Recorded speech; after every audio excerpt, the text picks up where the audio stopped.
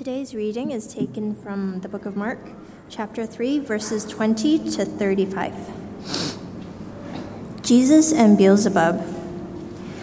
Then Jesus entered a house, and again a crowd gathered, so that he and his disciples were not even able to eat. When his family heard about this, they went to take charge of him, for they said, "He is out of his mind." And the teachers of the law who came down from Jerusalem said, "He is possessed by Beelzebub. By the prince of demons, he is driving out demons." So Jesus called them and spoke to them in parables. "How can Satan drive out Satan?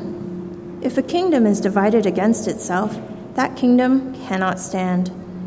If a house is divided against itself, that house cannot stand. And if Satan opposes himself and is divided, he cannot stand. His end has come. In fact, no one can enter a strong man's house and carry off his possessions unless he first ties up the strong man. Then he can rob his house. I tell you the truth, all the sins and blasphemies of men will be forgiven them. But whoever blasphemes against the Holy Spirit will never be forgiven. He is guilty of an eternal sin." He said this because they were saying, "He has an evil spirit." Jesus' mother and brothers. Then Jesus' mother and brothers arrived. Standing outside, they sent someone in to call him. A crowd was sitting around him, and they told him, "Your mother and brothers are outside looking for you." "Who are my mother and my brothers?" he asked. Then he looked at those seated in a circle around him and said, "Here are my mother and my brothers. Whoever does God's will is my brother and sister and mother." This is the word of the Lord.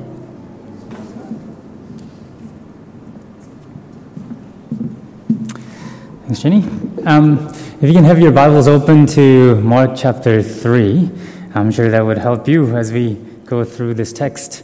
One of the things I hope you noticed about Shatin Church is we do make an effort to, once again, not preach from somewhere else, but really go through the Scripture and point people to the truth of the Scripture. But this is not something that we should just be doing from the front. This is something that you should be checking as well, to actually go through the Scripture with me and see if this is what God is saying. But as we come to this text, why don't we pray that God will speak to us. Lord, we give you great praise and thanks that you've given your word. You've revealed yourself to us in the Scriptures. And we pray that as we come to it, that only the Christ of the Bible will be revealed to us, that he might confront us and our lives might be changed. We pray these things in Jesus' name. Amen. So as we start, I'm going to start with a short quiz. Could you guess who said these things? So this is one of the things that this guy has said. "My IQ is one of the highest, and you all know it. Please don't feel stupid or insecure. It's not your fault." Here's another one. "The beauty of me is that I am very rich." Here's another one. "Number one, I have great respect for women. I was the one that really broke the glass ceiling on behalf of women more than anybody in the construction industry." Any guess? Yes, it is Donald Trump who said these things. Whatever your politics are, I think it's safe to say that you either hate or love Donald Trump. He's not a guy who inspires sort of mild liking or mild disliking, because he says insane things. I mean, the guy, I have one of the highest IQs that you know, and you shouldn't feel stupid because I am really that intelligent. Or the guy who says, "I broke the glass ceiling for women in the construction." He says outrageous things. And don't take this the wrong way, but actually, this is something that Jesus and Donald Trump have in common. Of course, he's nothing like Donald Trump in character, But if you actually go back to the Bible, he says outrageous things. He says things that are divisive. He says things that inspire love or hatred, but nothing really in between. Think about all the things, all the ways that people react to Jesus. Do you remember what Jesus' family say here in verse 21? They say he is out of his mind. They went to go and seize him. That word for seize is to arrest. They think he's crazy. They want to get him and lock him up. This is what his family thought, his brothers, and his mother was there too. Mary was there as well. And the next group goes even further. The teachers of the law said he's possessed by Beelzebub. They think that he's positively evil, intent on destroying God's good world. There's a group that confesses Jesus to be God in this chapter as well. So if you have your Bibles open, take a look at verse 11. Whenever the impure spirits saw him, they fell down before him and cried out, "You are the Son of God." The demons recognize Jesus even as they opposed him. Now, why did people react to Jesus in this such strong, very passionate ways? And it's because, in some ways, like Donald Trump, Jesus said and did outrageous things. He made outrageous claims. Somebody in my Links group this past Monday said, "If you came and told me, follow me," she said, "I would never do that." And I said, well, that is the right answer. You shouldn't ever follow me in this way. But that's the point, actually. I don't think of myself as important enough to go to someone and say, "Come and follow me." But you see, Jesus did. Jesus went to people, strangers, and said, "You should come and follow me. You should leave everything, actually, and come and follow me." He thinks that he's somebody very important. And these are some of the other outrageous claims. Remember in chapter 2, in verse 10, where Jesus says he forgives somebody's sin. "Son, your sins are forgiven." And everybody whispers, saying, "Who can forgive sin but God alone?" Once again, Jesus is saying, "I am God." We heard last week how he said that he's the bridegroom who has come. And this bridegroom is somebody that the whole of Israel had been waiting for. God said he is going to come and marry his people. And he says, "I am the groom." And he says that now no one should fast because this is a time of such joy that no one should fast because of me. He calls himself the Lord of Sabbath, verse 28. And he also calls 12 disciples right before, in the episode before this. He calls 12 disciples, doesn't he? Do you know why he calls 12 people? He calls 12 people and he designates them as apostles. What he's saying is he's God, calling the new people of Israel. He's calling a new nation. He's making a new people with these 12 people, like 12 tribes of Israel. You know, if I said, "I am a good person," if I went around saying, "I am a good person," you might say, "Well, you're okay," or "You're not so okay," or whatever it is. You wouldn't call me crazy. You wouldn't call me possessed. But Jesus, this is what this means. Jesus didn't go around saying that he was a good man. Jesus didn't go around saying that he was a good teacher. He made outrageous claims about himself. He said much more. And of course, this is the famous mad, bad, or God trilemma that C.S. Lewis had put out. And I think he really was thinking of this passage or this section of Gospel of Mark. He put it much better, so I'll read it. "I'm ready to accept Jesus as a great moral teacher, but I don't accept his claims to be God." Well, that is one thing we must not say. A man who was merely a man and said this sort of thing, Jesus said, would not be a great moral teacher. He would either be a lunatic, on a level with the man who says he's a poached egg, or else he would be the devil of hell. You must make the choice. Either this man was, trilemma, and is the Son of God, or else a madman or something worse. You can shut him up for a fool, you can spit at him and kill him as a demon, or you can fall at his feet and call him Lord and God. But let us not come with any patronizing nonsense about his being a great human teacher. He has not left that open to us, and he did not intend to. He did not intent to leave that option for us. These are the choices before us. But I think as we say these things, some of the people say, well, actually, maybe it's not that Jesus, maybe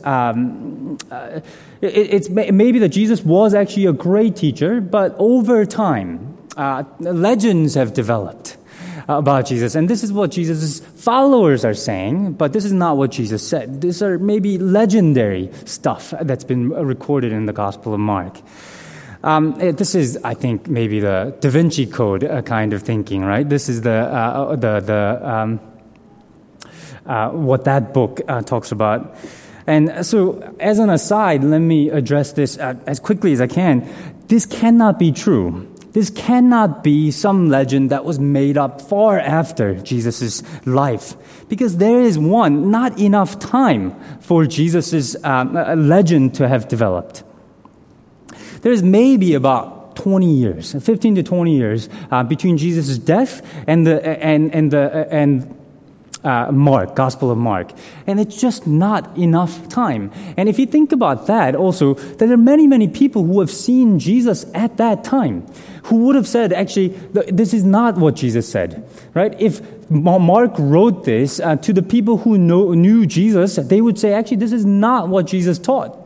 This is written within the lifetime of eyewitnesses. This is not a legend that would develop over many, many years. And not only that, it's clear that people from very early on, started to believe that Jesus was the Son of God. And here, in our text, we get James, brother of Jesus. Brother of Jesus who actually called Jesus crazy. This guy becomes a leader of the church. And we know that because he wrote one of the letters in the Bible, James. He calls there Jesus the Lord, right? His brother calls him Lord and Savior. How could it be? This isn't a legend that came out many, many years after, many generations after. It's the same generation of people who knew Jesus very well, saying that Jesus is their Lord, that Jesus is their Savior. And also, if this is a part of a legend, then it's just too unflattering, not so much for Jesus, but for all the early leaders of the church who might have made up these unflattering, made up legends about Jesus. Right? James, once again, calls Jesus crazy. Now, if there's a legend that's made up, would he make legends that are so negative about him? You know, there are a lot of legends about Kim Il-sung, the founder of North Korea, and all of them are positive. All of them put him in a positive light. But this is not the case when you read the Bible. The early leaders of the church are all fools. Peter is a denier of Jesus. Everybody runs away. Only women stay after. Right? This is not the kind of legend that people would make up. If they were making up a legend, they might have done it much better than what this offers us. There are many, many other reasons why I just don't think is convincing that this is a legend.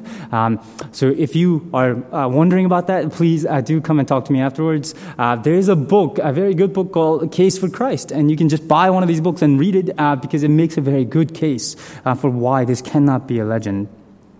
People reacted to Jesus in these three very strong ways. He's crazy, he's evil, or he's God. Rightly so, because Jesus actually did and say these outrageous things. But here in our text, he does go on to refute one of the charge that he's possessed by the devil. So let's go there. And his defense at first is perfectly logical. He gives a logical defense. He says, it doesn't make any sense that I would be possessed. It doesn't make any sense that demons would be driving out other demons by the name of demons. That just doesn't make sense. And actually, that would be self-destructive, he says in verse 25. If a house is divided against itself, that house cannot stand. That logic stands. It can't be that Jesus is possessed driving out other demons. Much more likely is in verse 27 that Jesus is fighting against the demons, the strong man, he calls him, verse 27. In fact, no one can enter a strong man's house without first tying him up. Then he can plunder the strong man's house. See, Jesus is saying He is the one who has come to bind the strong man. He's come to undo evil, undo devil's work. And this is why the devil, whenever they see him, they fall down and they say, "What are you trying to do with us? You are the Son of God." They recognize that Jesus is even stronger, that he's come to drive out demons. And he says, the charge you're making is very serious.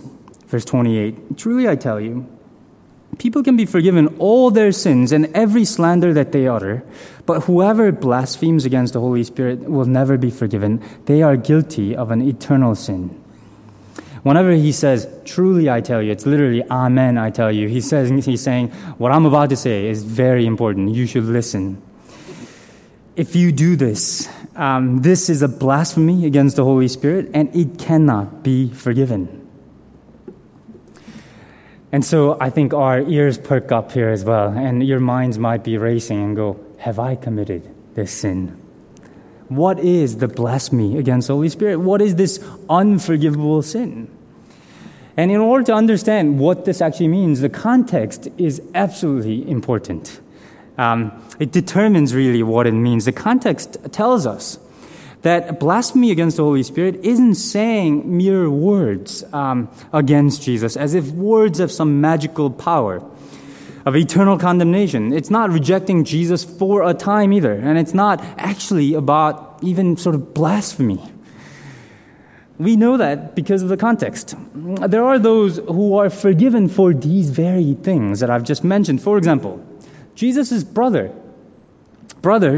here call him crazy. Now, this cannot be an unforgivable sin because James, brother of Jesus, who was most likely there, became a leader in the church. He was forgiven of whatever happened in the past.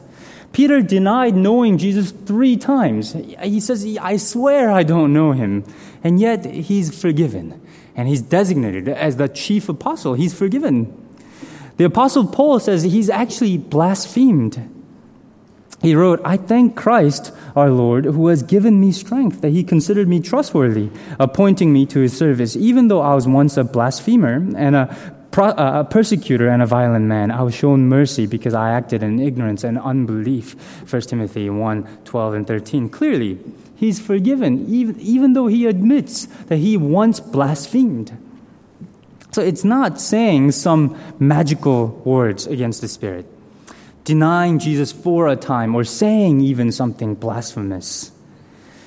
The unforgivable sin is something actually much worse, much more serious than this. The context tells us that this sin is what's unforgivable is the continual rejection of Jesus' ministry of forgiveness at the face of clear evidence. So it's continuing to reject Christ and his ministry of forgiveness at the face of overwhelming evidence. You know, they had the evidence that Jesus was the Son of God, didn't they? I mean, we all think this, don't we? We think that if we were there 2,000 years ago with Jesus, we would believe him because they saw what Jesus was doing, and they saw what Jesus was doing. And yet, they continued to reject Jesus' ministry. They had the logical argument. Jesus said, "Look, I can't be the devil. That won't work." Not only that, Christ had shown once profundity of teaching. Whenever he taught, people are amazed at his teaching. People thought there was something different about him because he taught with authority. They saw something profound about his teaching. He also lived a life that was utterly consistent. I mean, if you look at my life in detail, you'll go, there's something wrong with that guy. But if you examine Jesus and his life in detail, you'll be utterly amazed how consistent his life was, his teaching and his life was. Not only that, they had the healing of the paralytic man, the leprous man. And wherever he went, the demons bowed down and said, "You are the Son of God." They submitted to his authority, and yet they would call him possessed. and yet they say he has an evil spirit. I find this remarkable, especially once again in the light of verse 11, where the demons, even though they oppose him, recognize Jesus. But these people are so stubborn, so obstinate. Their hearts are so hardened that at the face of overwhelming evidence, they continue to call Jesus possessed. That's blasphemous. Rejecting Jesus is rejecting the ministry of the Spirit, which in turn is rejection of his forgiveness.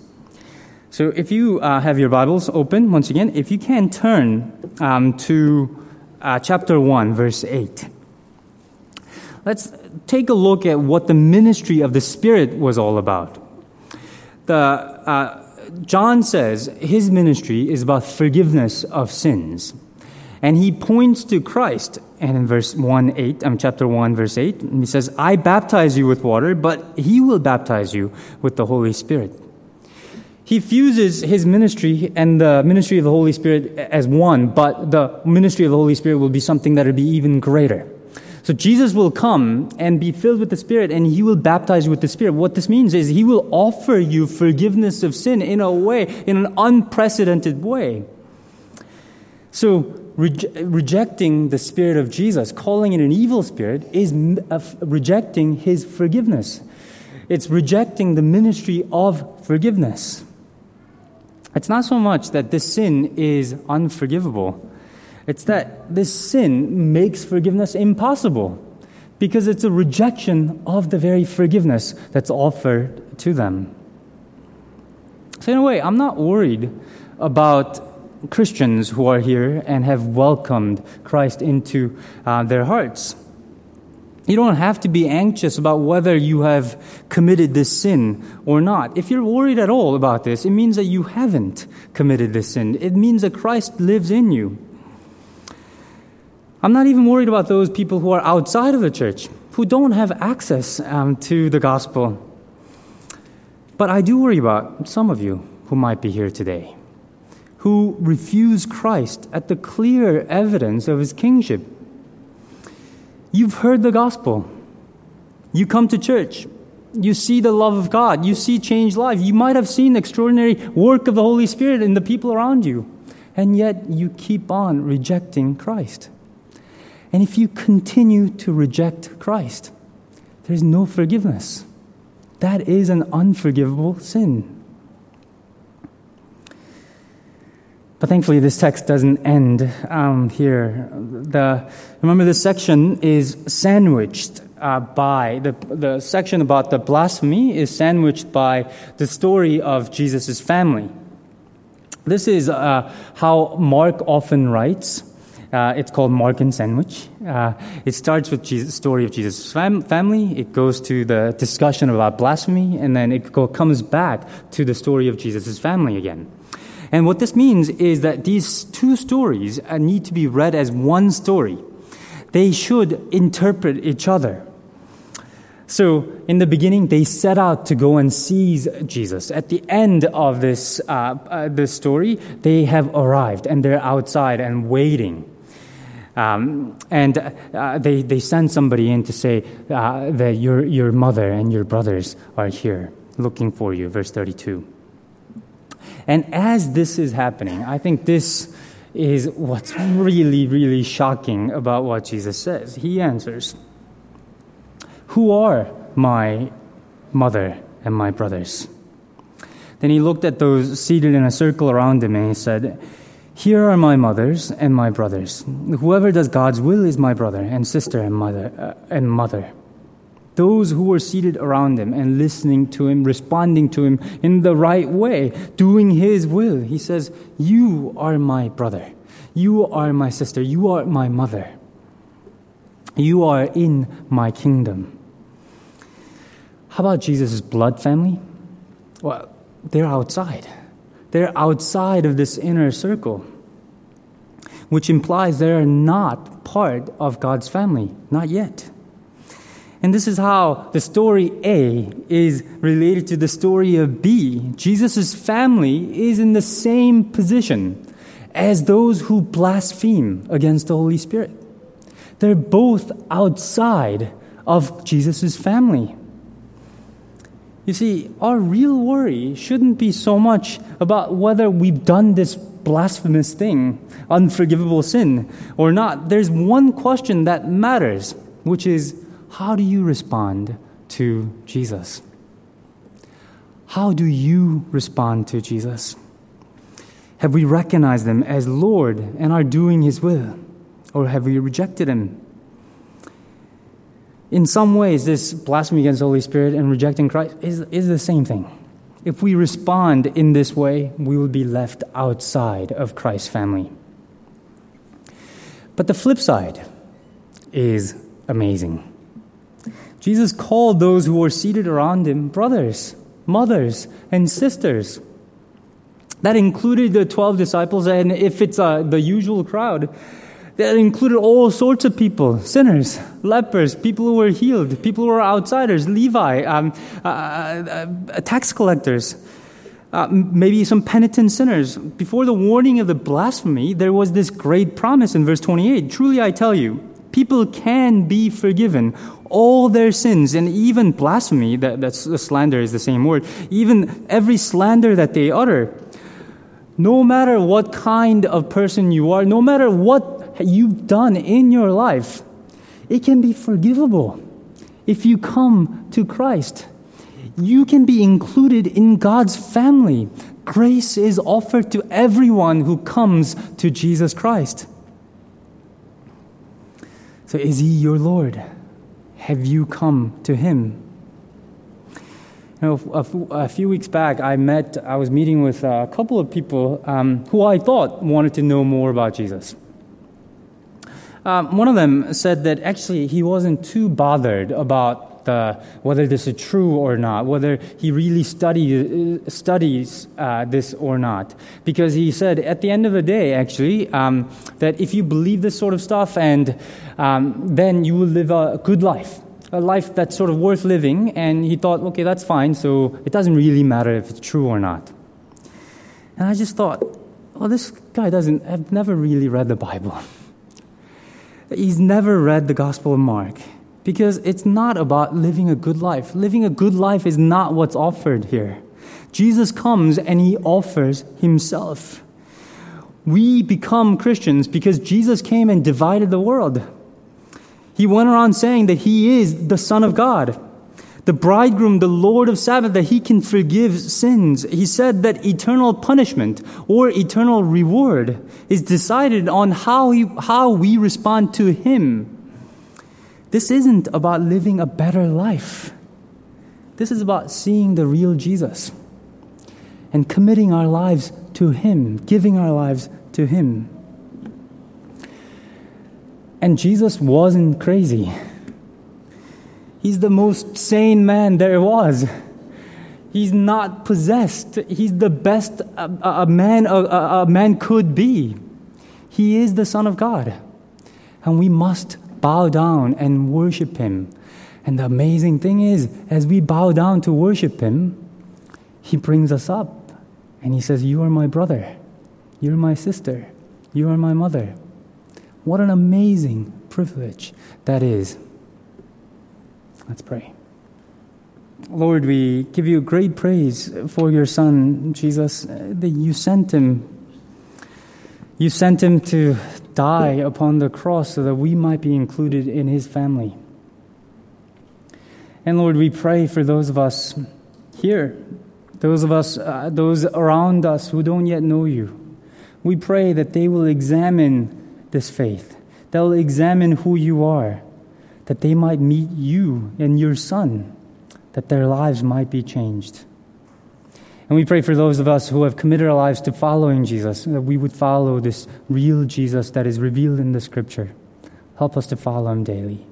In Jesus' name, amen.